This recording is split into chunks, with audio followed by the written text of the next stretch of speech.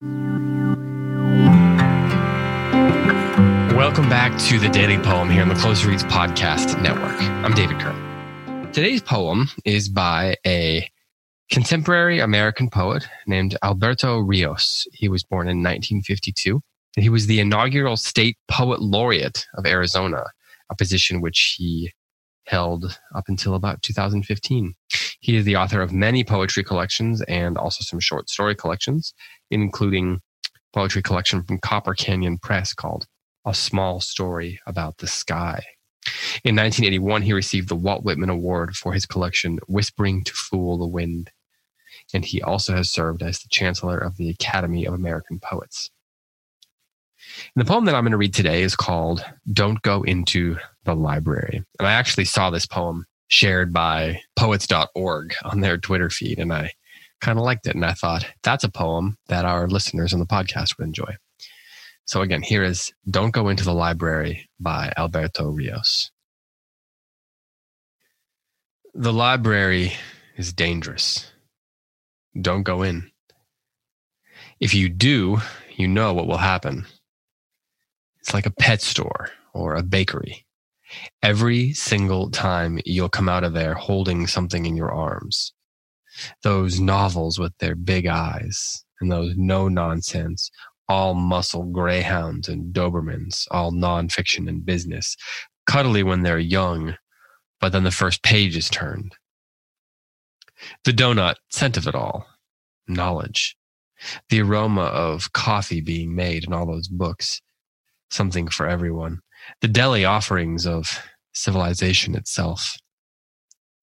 The library is the book of books. Its concrete and wood and glass covers keeping within them the very big, very long story of everything. The library is dangerous, full of answers. If you go inside, you may not come out the same person who went in.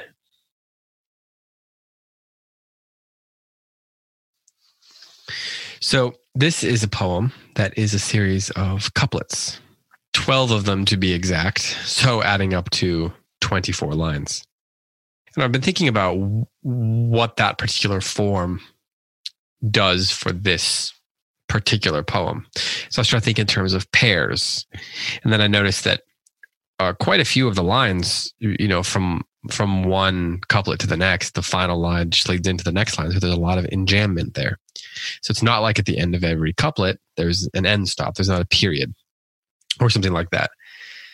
So I was just thinking through, what exactly is so why make these couplets?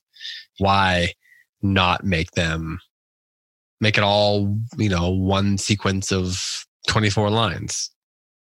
I think on the one hand, it probably has to do with narrative structure, narrative thrust, if you will. Like it keeps you moving. There's an energy to that. There's a pace that it creates when you have a series of couplets, the lines paired together, as opposed to just a series of 24 consecutive lines. But then I started wondering also if it's possible that the couplet form might mirror the idea of reading a book. Because when you read a book, you're looking at a spread of 2 pages most of the time. And you could look at the title page, or the first chapter could be opposite a blank page or something like that. Or the first page of a chapter could. But I thought, that's kind of interesting. Maybe the couplet thing there mirrors a 2-page spread in a book. The way the pages kind of look at each other and they almost look back at you, So I thought maybe that's why it is. Couplet 2 lines also mirrors the 2 metaphors that he's using, the pet store or the bakery. The idea of fiction and nonfiction. There's another pair. Coffee and donuts. There's another pair.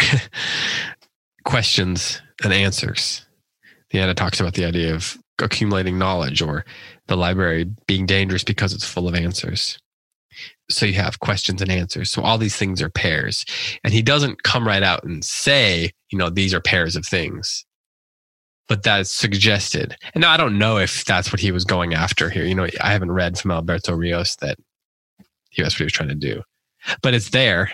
That's one of the beautiful things about poetry is, the way you can play with the language even as a reader. You don't need to be just the poet. You can